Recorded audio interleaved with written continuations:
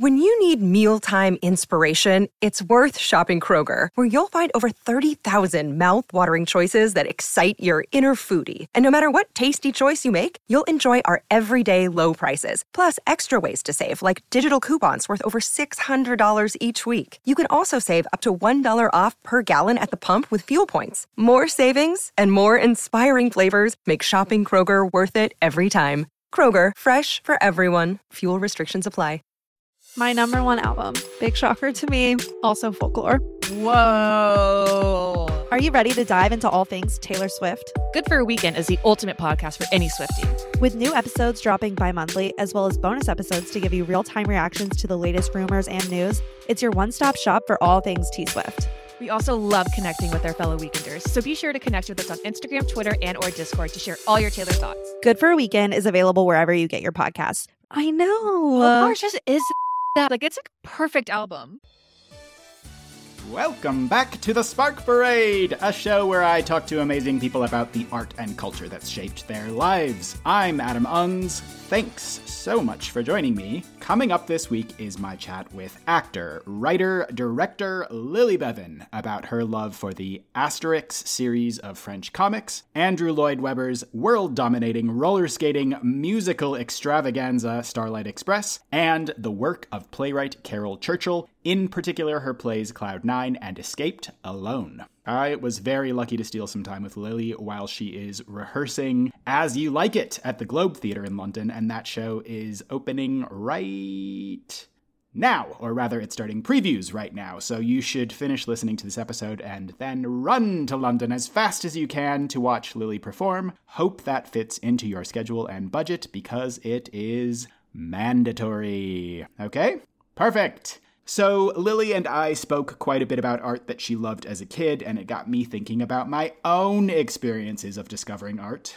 For me, and I think for most people, it's a two-part process. You learn to love art that your parents or other family members introduce you to first, and then, as you get older, you start to discover stuff on your own, or your friends turn you on to stuff. The first part for me was a lot of music from my dad, namely 60s and 70s soul and rock, reggae, lots and lots of other stuff.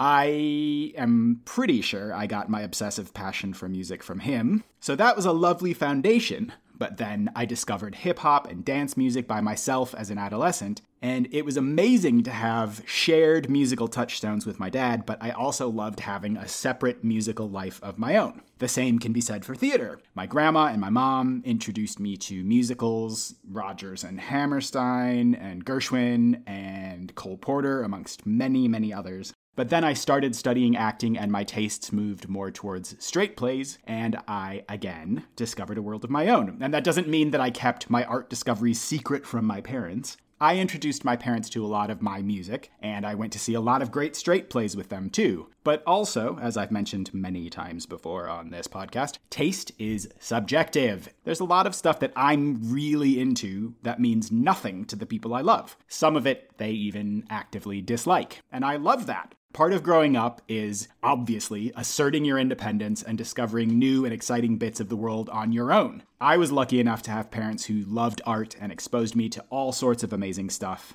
Most people will eventually make artistic discoveries on their own, but having that groundwork was, for me, like having a compass. I was given a starting point and the tools to navigate through the art world on my own from there, and that's invaluable to me. So, in summary, thanks, Mom, thanks, Dad, thanks, Grandma. Couldn't have done it without you. Why don't you take a moment this week to thank the people who helped you to develop your taste? Wouldn't that be nice?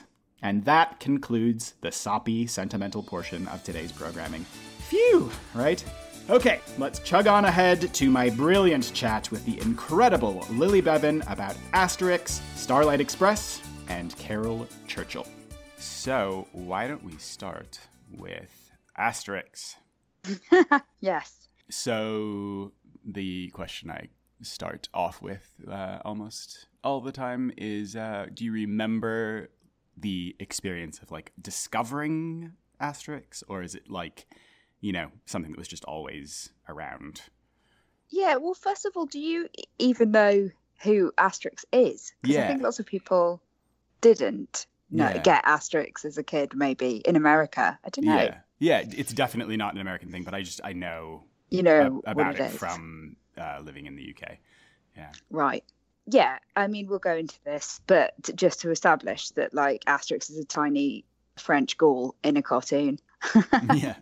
And he has a big friend called Obelix. And it's initially a series of drawn comics and then was made into like films. But no, I don't remember. I think I used to go to Waterstone's bookshop a lot when I was a kid. And I was lucky that if I was allowed a treat, I could choose a book. And I used to just choose the Asterix books from when I was quite small, and then I worked out that they were in the video shop after a while too, and then whenever I could rent a video, I'd often choose an Asterix adventure. There are quite a lot of different books. They became I looked it up, but they started in sort of like the 50s. Yeah, it's in the 50s, quite old. Yeah. And I think the but my attachment was in the 80s. Yeah, there was I'm assuming you weren't around in the 50s. No, I wasn't. Yeah, so it was this kind of childhood, ever-present thing. I mean, it was quite a big deal in the UK as well, right? Yeah, I mean, I feel like Asterix is a national hero in France, and we are close to Europe. And so we at best get a good amount of sort of European culture, and Asterix, I think, was something that we were lucky to inherit. But also Asterix has been translated into a lot of languages, and one of the things that I love about it, and I've kind of continued admiring, is Asterix is very clever linguistically, but then they've managed to also translate it. And from what I've heard, it's clever linguistically in many languages. So there's kind of a group effort going on, not only by the original illustrator and writer, but by a whole lot of translators who have worked really carefully to kind of adapt the puns into different languages. And I really love the idea of that. Yeah, that's amazing. Yeah. Was it stories that kind of drew you in, or the drawings themselves, or were there cartoons as well as live action movies? Yes, there are there's only one live action one, and I've never seen that. It's the cartoon. So at the beginning of each Asterix comic, there is an short introduction. It's only 3 lines. May I read it to you, Adam? Yes, please. Great. Okay. So it says, the year is 50 BC. Gaul is entirely occupied by the Romans. Well, not entirely. One small village of indomitable Gauls still holds out against the invaders. And life is not easy for the Roman legionnaires who garrison the fortified camps of Totorum, Aquarium, Laudanum, and Compendium, which are jokey names of the... So what that's telling us is the story, which is that, which is sort of true, that the Roman Empire had kind of completely conquered everywhere. But there were some Gaulish, I don't know if Gaulish is a word, Gallic villages in France. I believe this is true, I might be wrong, holding out against them. And so this is the story of one of the last village. And that's why I love it, because it's about history, it's about an underdog, and it's about like a load of weirdos in the forest hanging on. And I'm in rehearsals for As You Like It at the moment, which is also about a load of weirdos in a forest hanging on. I've been in Into the Woods.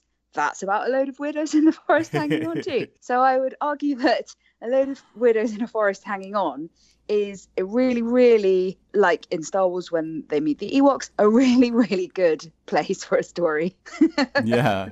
And also that link between like clever, beautiful language as well in As You Like It. Maybe not puns, but that seems like a nice connection too. Yes, and there's lots of puns. I mean, as we know in Shakespeare, there's lots of kind of naughty languages about like filth, all covered up in like funny stories about milkmaids and stuff, and jars of mustard and who knows. But the language, yeah. So Asterix and Obelix are called Asterix and Obelix in the English and the French, but a lot of the other characters have got character names that are kind of made for the English reader, like. The druid is called Getafix. The dog is called Dogmatix. In French, he's called Idefix, which is different, but for us, he's called Dogmatics because it's a pun on dog, and he's very dogged. And the character names are one of my just like total favorite things about it. Yeah. Is the historical stuff, like when they travel to other countries, you know, if they're meeting Cleopatra, is it a totally fictionalized, just like adventure involving kind of historical characters, or is there any grounding in reality? That's a really good question. I'd say there is quite a lot of grounding in reality. I mean, they certainly, you know, in Egypt, everything's very Egyptian. And like how in the village of Gaul, they live off roast boar. That's what everyone likes to eat. And they have a big festival when they defeat the Romans again, and everyone eats roast boar, which I would imagine is pretty accurate. And, you know, in England, when they go and there's a battle, everyone stops at 4:00 for tea. Like whether they were drinking like tea in little teacups in 50 BC on the battlefield, I'm not totally sure about, but I definitely appreciate the sentiment. It's quite sort of ruthless in terms of taking the mickey out of like ethnicity, but it is universal. Do you know what I mean? So I feel like everyone gets it. I mean, they absolutely wrote the piss out of the English, so I feel like it's kind of fine. I hope it's kind of fun. You know, I hope no one would feel too upset by the sort of stereotypes that are happening absolutely all over it. It's kind of a bit like Monty Python. Very silly. And kind of wordy, and every single person you meet is daft. Do you remember understanding and engaging with the humor when you were little? Is it, I mean, probably some of that wordplay wouldn't mean as much to a child as it would to an adult, but you know, I think that's really true. I think I didn't understand a lot of the names. In fact, like when I had a little look about the series yesterday to have a think about it, I realized like the postman's called postal districts, you know, and I wouldn't have known what was going on when I was like 6. Also, they come at you really, really fast because everyone's got a great name. But there is like the kind of silliness, the Monty Python-esque taking the piss out of people. Was that stuff that you could understand as a kid? Yeah, I think definitely. I find a lot of cartoons very saccharine.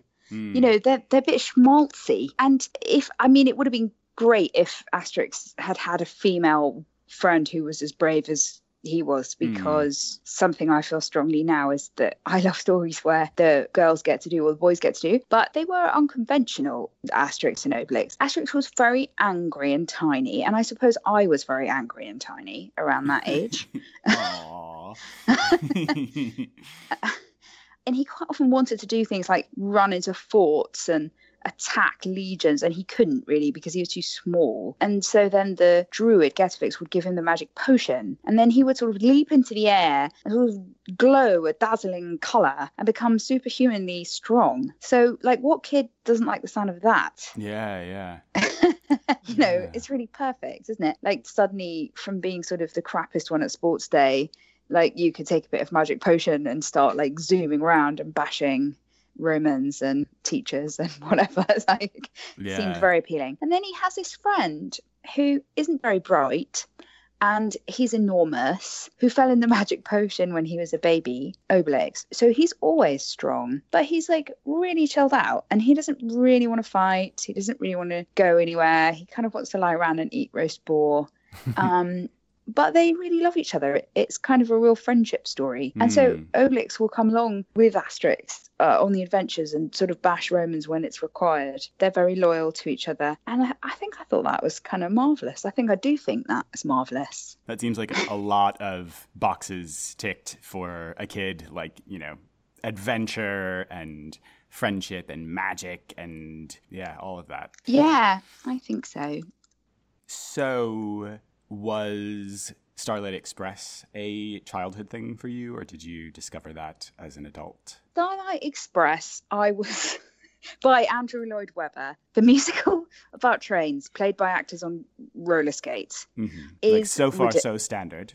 Yeah, is ridiculous. And I have seen it 11 times. Oh my God.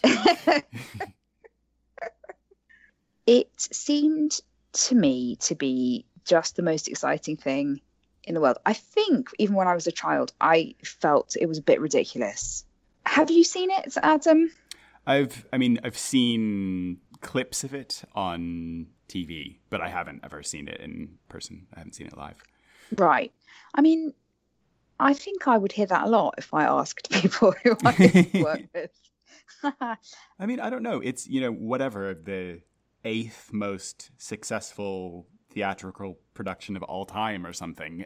Is it? Yeah. Wow, it's okay. like Yeah. insanely... It ran for many, many years in many, many countries, and it made some people a whole lot of money. I'm not sure if it was the trains themselves, but when choosing something I love, these two things are very close to my heart. One, because of the underdog reason. Like Asterix, Rusty the steam train was having a hard time. Other trains were bullying him, and it was getting pretty rough. I mean, I was about to say in where. I mean, this is a really good point. Where is Starlight Express set? It took me till I was much older to understand there is some sort of subtext about this all being a child playing a game of trains. And there is a version, because they did do an update, and I'm not sure this is even in the original, it might be, where there's a child's voice at the beginning who's like, come in control. I think I may have just thought that was God. But anyway, for me, this was not toy trains. This was like a universe where there were a lot of trains. They weren't that nice to each other, and they were all on roller skates. And it was very dark, and there were lasers. And that's a really good universe. Yeah. I think that is, another thing that kind of ticks a lot of boxes especially, I mean, in anyone's mind, but in a child's mind for sure, like roller skates. Yes. When you saw it, was it in a theater where they were roller skating around the audience, or that there was a track that came out into the audience? Yes, both. I've seen both of those. So there's track in the audience and track behind. And also, the actors are, now I understand they were actors, are skating very fast all around behind you, which is very exciting. And I've never seen that happen again. There were also amazing ramps on stage where the actors would skate up them and do backflips while singing, whilst in quite lumpy train costumes on roller skates. And I now know a lot of actors, and I'm not sure I could hand you one who'd be capable of that. It is insane. Yeah. And there was a lot of dry ice. I feel like the whole of the 80s was full of dry ice. Yeah. Do you know what I mean? Like, think about Knight Rider, just like rooms and exteriors were just sort of full of dry ice everywhere. And lasers too. And lasers. That seems to have just like naturally, the Earth seems to have stopped doing that. Yeah. But in the 80s, it was doing quite a lot of dry icing itself. I enjoy that. It's still to this day, if I'm in a show and someone doesn't quite know what to do, I can't stop myself by helpfully saying, why don't we put loads of dry ice on the stage? And everyone's just like, what are you talking about? Because I kind of love it. I love the smell of it. And so Starlight Express, it's dry ice and it's lasers. It's got quite a complicated story about loyalty and broken loyalty and romance. I mean, I'm not sure what trains do when they fall in love and go home together at night. Yeah. No? I don't know. But, let's maybe not ask too many questions. Yeah. You don't want to overthink it. No. But it was so exciting. And my favourite bit was there's a train called Electra, who is an electric train, who descends from the ceiling on a rotating bridge. And everyone sort of sings a quite heavenly chorus at him that sort of goes, Electra. And then it kind of goes into like cool electric music. It goes da da da da da da da da da da da da, and then Electra sings in a sort of electrified voice and has a mohawk of red, blue, and silver. I mean, I could reenact the whole show, but I don't know how long we have. But that bit's really good. There's a rap that's very good. Yeah, it's just it's got a lot in it, Starlight Express, and again, it could all be done by Monty Python. Yes. It's meant to be quite serious. It's not like supposed to be. Yeah, silly. No, that's what I love about it. It's insane. Like there was a meeting.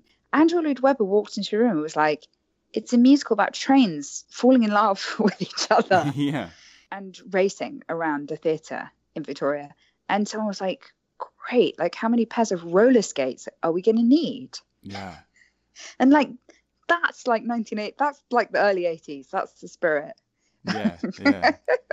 But the fact that it was this, enormous success. And, it ran for years and years and years in the West End and on Broadway, shows that sometimes ideas that seem kind of crazy end up being the ones that people love the most. Definitely. And often at the heart of these things, there is something in it that makes a lot of sense. So I haven't given this any thought, which is probably a good thing, because I shouldn't just sit in my flat and think about Starlight Express. It's too tempting. But, right, this is a story about trains getting better. Or at least, what does better mean? Faster. So the problem is the steam train is becoming obsolete. He's being replaced by the diesel train. Again, I would have liked more lady trains. The lady trains tend to be like carriages. Not so keen on that. But the diesel train has come in and sort of blown him out of town. And the diesel train's like really mean, like sexy asshole train. I think he winked at me. I'm just suddenly getting a flashback once, which seems to have probably begun the whole of my puberty. Yeah. How confusing that is. Yeah. She said to the therapist. Funny. Yeah. I feel funny. The diesel train winked at me. God, I think that did. I hope that happened. But anyway, and then he has a hard time because the electric train comes along, and people relate to this, don't they? They feel like whatever it was that they grew up with, it gets outdated, and the next thing comes along and it's kind of exciting, but does it have as much heart as the thing they grew up with? But does it have the same values? Can everyone work together? This is like the Industrial Revolution. This is like man's voyage to the moon. This is the internet. This is like every time something new comes along, isn't it? So that story will appeal to people, and it obviously did. And then the steam train sings really beautiful, well, some people would say really beautiful songs about the Starlight. So for him, the Starlight is like his heart, and he's an old-fashioned train, but he has heart. And will these newfangled trains also have heart and ethics? So that's the story that people are gonna get behind. That's why I think partly they like the show. Also, there's loads of stars. There's a massive, what I guess was a backcloth or just a big black wall at the back with millions and millions of stars. And it was really beautiful, I thought. I'd never seen that. And the theatre is full of magic. I think it's fantastic when you see things in the theatre that are a great spectacle. Mm-hmm. And yeah. Like you were saying, I think the idea of finding people who have the talent to just be in musicals generally, people who can sing really well, act really well, dance really well, but then adding on top of that, doing the whole show on roller skates, having to be able to like roller skate really quickly and do acrobatic stuff and still be doing all of the other three things at the same time is just like insane. Yeah, isn't it? Yeah. I mean, it's insane. Also, most actors do 2 shows a day on Saturdays and often on like a Wednesday as well. So doing all of that once is quite serious. Doing it twice with about an hour and a half in between to get like a chicken sandwich from Pret a Manger is pretty damn athletic. Yeah. I mean, I have a friend who's in The Lion King, and it is hard work. Like, I definitely take my hat off to those guys. They are really, really skillful. My nan took me to see Starlight Express. I remember whenever it was my birthday, they'd ask me what I wanted to do, and I'd always request it. So she was very sweet, and I think it must have been quite spectacle for her as well, because we didn't go to the theatre all that much. I suppose she went to music hall theatre and stuff, but like the whole thing of the like darkness and the roller skating. I also have a memory that one time we saw it and someone skated off the stage and like totally wiped out someone in the 3rd row. Oof. And they stopped and had to call the ambulance. Oh, I shouldn't my laugh. God. But yeah, I mean, again, it could have been a dream, but given the odds 11 times, I probably would have seen that once. I mean, they must have gone off piece sometimes. Yeah. But that's, I think, probably part of its staying power and part of its like long-term appeal is that it didn't really matter if you liked standard musicals or not. Like, you could go to see that show and just be there for the spectacle and the kind of acrobatics and my nan liked Shakespeare, and she read lots of stuff like that. But I don't know. To be quite honest, I have to confess, I'm not sure any of my family really love Starlight Express as much as I do. I think that they were being very kind for a long time going to Starlight Express with me. And when I mention it now, they don't sort of go, oh, I wish we could all go to watch Starlight Express one more time. I feel like the days that they might be pleased that those days are behind them. But it helped. These are the reasons that I got into the theatre, was these moments where you just think it's so magical, don't you? Yeah, and, being lucky enough to have family who indulge your obsessions or, the things that you enjoy the most. That's everything, really isn't it? Yeah. I mean, that is everything. We are the lucky ones who had someone who would take us, that I now see that is everything. That is lovely. So what about Caryl Churchill? Right. Well, I feel like there's a lot to talk about with Caryl Churchill, because she's such an extraordinary playwright, and she's, I would imagine, hands down, potentially our most successful playwright. It's sort of annoying that everyone goes most successful female playwright, like that makes you a sort of different sort of alien or something. But she's certainly extremely successful and all around the world. But I love Caryl Churchill's work, and two of her plays in particular, which are Escaped Alone, which I saw at the Royal Court a couple of years ago, and Cloud 9, which I saw a production of at the Almeida quite a few years ago. And those two, how like there's playwrights and there's plays, and then there are productions that sort of as well kind of quite specifically like stick in your head. So for me, when I think of her work, which I love, those two, I get quite a strong vision in my head of those two particular productions. You, I'm assuming, were very familiar with her work before you saw Cloud 9. Is that a safe assumption, or? I knew her work. That was the play that really made me really realised how like just astonished me and made me feel like, yes, this woman exists. Yeah. And I mean, I think, if I'm not mistaken, that play was the play that really made a lot of people feel that way. That it was one of her first really huge successes. And she'd written quite a lot of plays before that, but that was like something that put her on a different level. Right. And just really, I mean, you tell me, I don't want to like put words in your mouth, but like what is it about that play that appealed to you, that you were amazed by? Well, it was written in 1979, but I saw it in more like 2010 or something like that, so a long time afterwards. In Cloud 9, the first half is set in a sort of Victorian colonial Africa, and the second act is set in a London park in 1979. But between the acts, only 25 years passes for the characters, and all the actors are in both Act 1 and Act 2, and the characters who appear in both acts are played by different actors in the first and the second. The first one, it's a sort of satirical comedy on Victorian society, and Act 2 is a sort of deconstruction of that.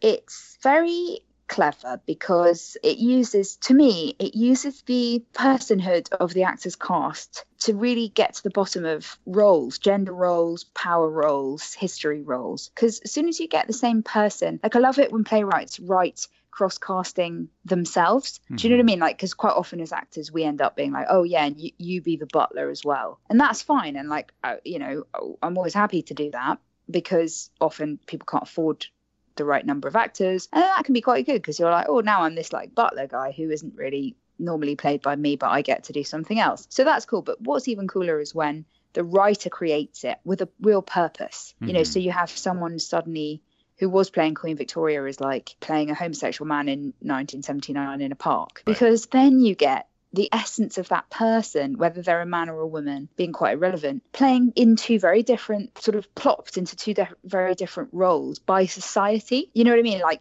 now he or she's Queen Victoria, and now he or she's like this guy in the park. That's written by Caryl Churchill with an intention.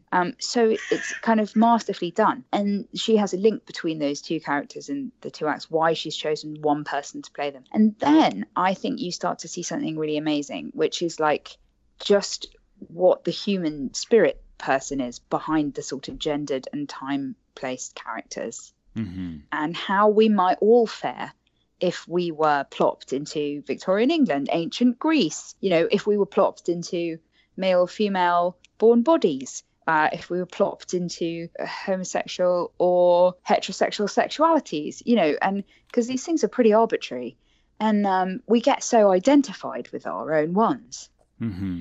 But actually, this is a play that's pretty early, in 1979, that's really picking at that. Yeah, and clearly people playing other genders in theater is a convention as old as theater. Right? I mean, it used to be that only men were performing, and so they played all the women's roles. But this is like taking the idea of playing with gender and playing with sexuality and intentionally incorporating that into the play, not out of necessity because women aren't allowed to be actors or whatever, but to incorporating it into the narrative. And isn't it that people play, like, one person will play the character in the first act and then somebody else will play them in the second act as well? Yeah. That's right. Yeah, so just really interchanging all of these characters, and it changes the meaning of what's happening as well when you see that role being played from different perspectives, and different actors play different roles differently. Can I say different? That many exactly, times? And the characters, exactly. So the colonial administrator's wife it's specified to be played by a man. The Joshua, the servant who's specified is a black servant, is played by a white actor. The son is played by a woman. The daughter is played by a ventriloquist's dummy. So nothing is played as it is. And then in the second half, the characters appear like Queen Victoria is also in the second half, but the second half's in 1979. So it's kind of Queen Victoria, but it's also a modern sort of update. And it's actually Queen Victoria's daughter appears in the second half because it's only 25 years later. So there's what would also happen in the play where you go 25 years later, you've also done a huge time jump of kind of over 100 years. So that, and Caryl Churchill does that quite a bit, as far as I know, where she jumps in history. But again, with like in Top Girls, where the first scene, there's a sort of amazing smorgasbord of historical characters all having a quite modern dinner together, and then it goes to the 80s, and it's so carefully done. But it's such a clever thing to do, to kind of bring history into the theatre. And why not? Because this is the kind of thing that theatre's good at, because film is much more naturalistic potentially, film has such capacity to be so naturalistic, whereas the theatre is never naturalistic, really. We're all sort of sitting in this room, normally some of us are up one end pretending to be other people for the rest of us. It's quite obviously a game, so why not play it with kind of bold rules, I think. And Caryl Churchill is brilliant at that, and she's so funny. I like jokes, and she's just really funny. But it's also it's easy to make a mess when you sort of just turn everything on its head. You don't necessarily get a very effective result. And you don't necessarily say anything very interesting or helpful to the debate. Whereas I would argue that she's almost the best at turning everything on its head, but then making it land in a very calculated, clever, pointed way. And it leaves you really thinking. And that one just made me think, wow, this whole colonial stuff's really weird, actually. I mean, we know that, but seeing it not just satirized but really explored by real bodies, exploring the sort of terrible racism and sexism and sexual perversion of it, was really challenging and funny and powerful for me, seeing that play, as was seeing the other one, which is my other favorite, which was Escaped Alone, which is about 4 older women having tea together in a garden, and that's all that happens in that play. And they talk together, and they have their internal monologues kind of exposed. And they are not thinking what you'd think they might be thinking. And there's what's become quite a famous passage from Escaped Alone, where one of the women, where we sort of jump into her head with this kind of lighting change. And she's this very, sweet, well-dressed, modest, unassuming, a sort of English woman having a cup of tea in a garden. And we start to hear her story inside her head. And she is so angry, with good reason, as I remember it. And she starts to say the words terrible rage. And she says, terrible rage, terrible rage. And she says it in my head like 20 or 30 times, may have been less, and she's on her feet by then, I think. And it was so powerful. It's one of my favourite moments I've ever witnessed in the theatre, because I think loads of older women are angry with such good reason. They've just been like squashed and battered about and not listened to for like fucking ages. And this just let me count the ways. And we're really bad at allowing women to be angry. We're really bad at allowing older women to be anything. So for Caryl Churchill to put this character who looks one thing on the outside and then let us hear her voice and what it says is terrible rage, literally, it just took my breath away, the truth of it.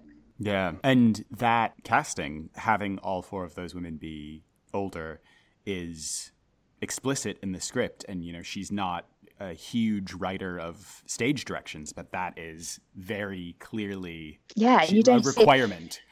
Yeah, it's a play about four old women. They, I didn't realize it specified that in the stage directions, but I mean, I think you'd be mad not to cast older women playing them. The actresses I saw at the court were amazing. I think Deborah Finney was one of them. And and the other thing is they're underseen, actresses that age. I mean, there's like, in theory, it's getting better, and Helen Mirren and people like that, but there's still a long way to go. It was just wonderful. They're so technically capable. It's a lot about technique, this stuff, and they've been doing it for ages. They're the best at it. Yeah. So we've got to see them on the stage in fantastic parts and clever, difficult parts. This was a play that was all about that. It made me realize something about, they all sat on chairs for a lot of it, and how wonderful it was to see them just in their bodies, taking up space, sitting in their sort of on balance and sort of really centered on the stage and being allowed to speak and speak and speak. Very often women, when they're in a play, will bring on the tea tray and then bugger off, or I know this from experience, the men will be doing something in the middle and women, especially older women, will be like, that's Jack's mother, so she'll come in and sort of faff about and then leave. But to just get them stationary, right in the middle of the stage, on voice, the power of it, I loved it. Just to see the stillness and the presence of of those women there with actually talking some brilliant words. It was heaven for me. She is a feminist, she's a socialist, and her politics come through in her writing. It's all very intentional. The stuff that you were talking about with Cloud9, where cross-casting is not something that's unheard of, but writing it into the script with intention, saying this is part of the story that I'm telling, showing, playing with gender, playing with sexuality, all of that stuff is essential to the story that she's trying to tell and the points that she's trying to make. And it's the same thing with Escaped Alone, that it's casting older women in these roles. It's not just I'm providing an opportunity for older women to perform. It's intentional. It's part of the story. It's essential to the message that she's trying to convey. And I think that's really amazing too. Yeah, and it's not just casting them, it's writing them. Who you cast is one thing, but who you write is different. And they're written as women of a certain age. So it's unusual. And it wasn't that long ago, Escaped Alone. It was about 2017 there. And it's only 50 minutes long. Which is amazing. I think it was on maybe before 2017, a year before or something, but it's a relatively recent play. But they're both very readable, I would think, Escaped Alone and Cloud9. If there isn't a production on and anyone was interested, I always think it's worth ordering a copy and having a read, because I think her plays work really well read on the page. I really enjoy reading plays. I've been reading plays since I was quite small, like books. And I think that's a really lovely way to get into them. I did a short play festival at the Theatre 503 in London called Top Trumps, the weekend of the Trump inauguration, and everyone was feeling very sad and desperate over here. Well, not everyone, but I was, and the people at the theatre were. They curated a sort of festival of very short plays that were all responses to that day, and I was really lucky because I wrote one called Who Am I, which was included, and Caryl Churchill wrote one too. I got to meet her. They had a woman. They had debates after the show, and they had some really interesting debates from journalists and people involved in politics after the plays. They were designed to be provocative and encourage debate. And they had a woman from Republicans Abroad over in the theatre doing a debate, and she said something disparaging about Obama, and I got very angry because I really love him. And I was sort of heckling, not really heckling, sort of ostensibly asking her a question, but I'd sort of lost my temper. And Caryl Churchill was sitting in the row in front of me and sort of turned around and gave me a smile and may have said something encouraging. And it was a really nice way to meet her, because I was like, yes. Yeah. I felt really excited to have work presented alongside someone as absolutely incredible as that. She's like a total hero. So I felt very shy, but I wanted to be near her or try and talk to her all night. But it was difficult to know what to say because I admire her so much. Yeah. What an amazing experience. Yeah. So I think we have covered quite a bit of ground. I am very pleased. I hope that you are pleased as well. Yeah, it's fantastic. That was great. Thank you very much. Thank you very much. If people who are listening to this want to find out more about you, how would they go about that? I have a website, which is Lily Bevan, which is, I shouldn't forget, because it is lilybevan.com, which isn't that hard for me to remember because it's my name. And I am in rehearsal for As You Like It at the Globe Theatre in London, so I'm going to be there. Very exciting. Over the summer, which is nice. Yeah, that's great. Well, thank you very much for talking to me. This has been very fun. I'm going to finish, Adam, by giving you an example of a rude double entendre from Shakespeare, because I feel like we began talking about that with Asterix. Mm-hmm. So in Hamlet, a play of which you may be very well aware, Hamlet says, "Lady, shall I lie in your lap?" Ophelia says, "No, my lord." Hamlet, "I mean my head upon your lap." Ophelia, "Aye, my lord." Hamlet, "Do you think I meant country matters?" Ophelia, "I think nothing, my lord." Hamlet, "That's a fair thought to lie between maids' legs." So there we go, because country matters could mean something else about the countryside, or it could mean something rude, couldn't it? Yes, it could. Very saucy Shakespeare. Very saucy William Shakespeare. So, yes, thank you so much for chatting. Thank you, Adam. It's been lovely. You. All right, speak soon. Bye. Bye. A big round of applause for Lily. She's the best. Remember to go and see her at the Globe in London immediately after you finish listening to this podcast. Thank you for your unquestioning compliance on that. Okay, recommendations. This week is a sad one, and that's because Toni Morrison died. What a tremendous loss. She was a person who knew how to use language in a way that I've never experienced from anyone else. Every phrase, every word was so thoughtful and purposeful and had such great meaning. Her work means so much to me, and all of her books deserve your attention, but Beloved really has a large piece of my heart. The theme of the book, writ large, is the lasting physical and psychological impact of the horrors of slavery, but it's also about the lengths to which a mother will go to shield her children from the suffering she's endured. It's a ghost story. It's a love story. It's so rich and emotionally complex, and I was absolutely floored by it when I read it for the first time as a teenager. If you haven't read it, please do. It will make your heart ache, but reading Beloved is an experience that will stay with you for the rest of your life. I'm so sad that Toni Morrison is gone, but I feel so privileged to have read and loved her work, and I'm so grateful for the awe-inspiring legacy she leaves behind. Okay, friends, that's it for this week. Thanks again for listening. Thanks again for please following me on social media at Spark Parade and rating and reviewing the show wherever you download or stream it. Have a safe and prosperous week. Until next time, bye. Spring is in the air at Littleton Coin Company, and we want to help you brighten your collection.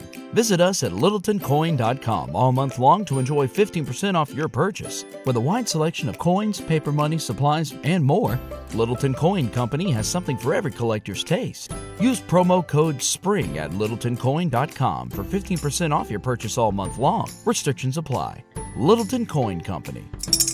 Serving collectors since 1945. Save big on your Memorial Day barbecue, all in the Kroger app. Get 3-pound rolls of juicy 80% lean ground beef for $3.49 a pound with a digital coupon. Then get select varieties of flavorful Powerade, Body Armor Super Drink, or Arizona tea for 77 cents each, all with your card. Shop these deals at your local Kroger today, or tap the screen now to download the Kroger app to save big today. Kroger, fresh for everyone. Prices and product availability subject to change. Restrictions apply. See site for details.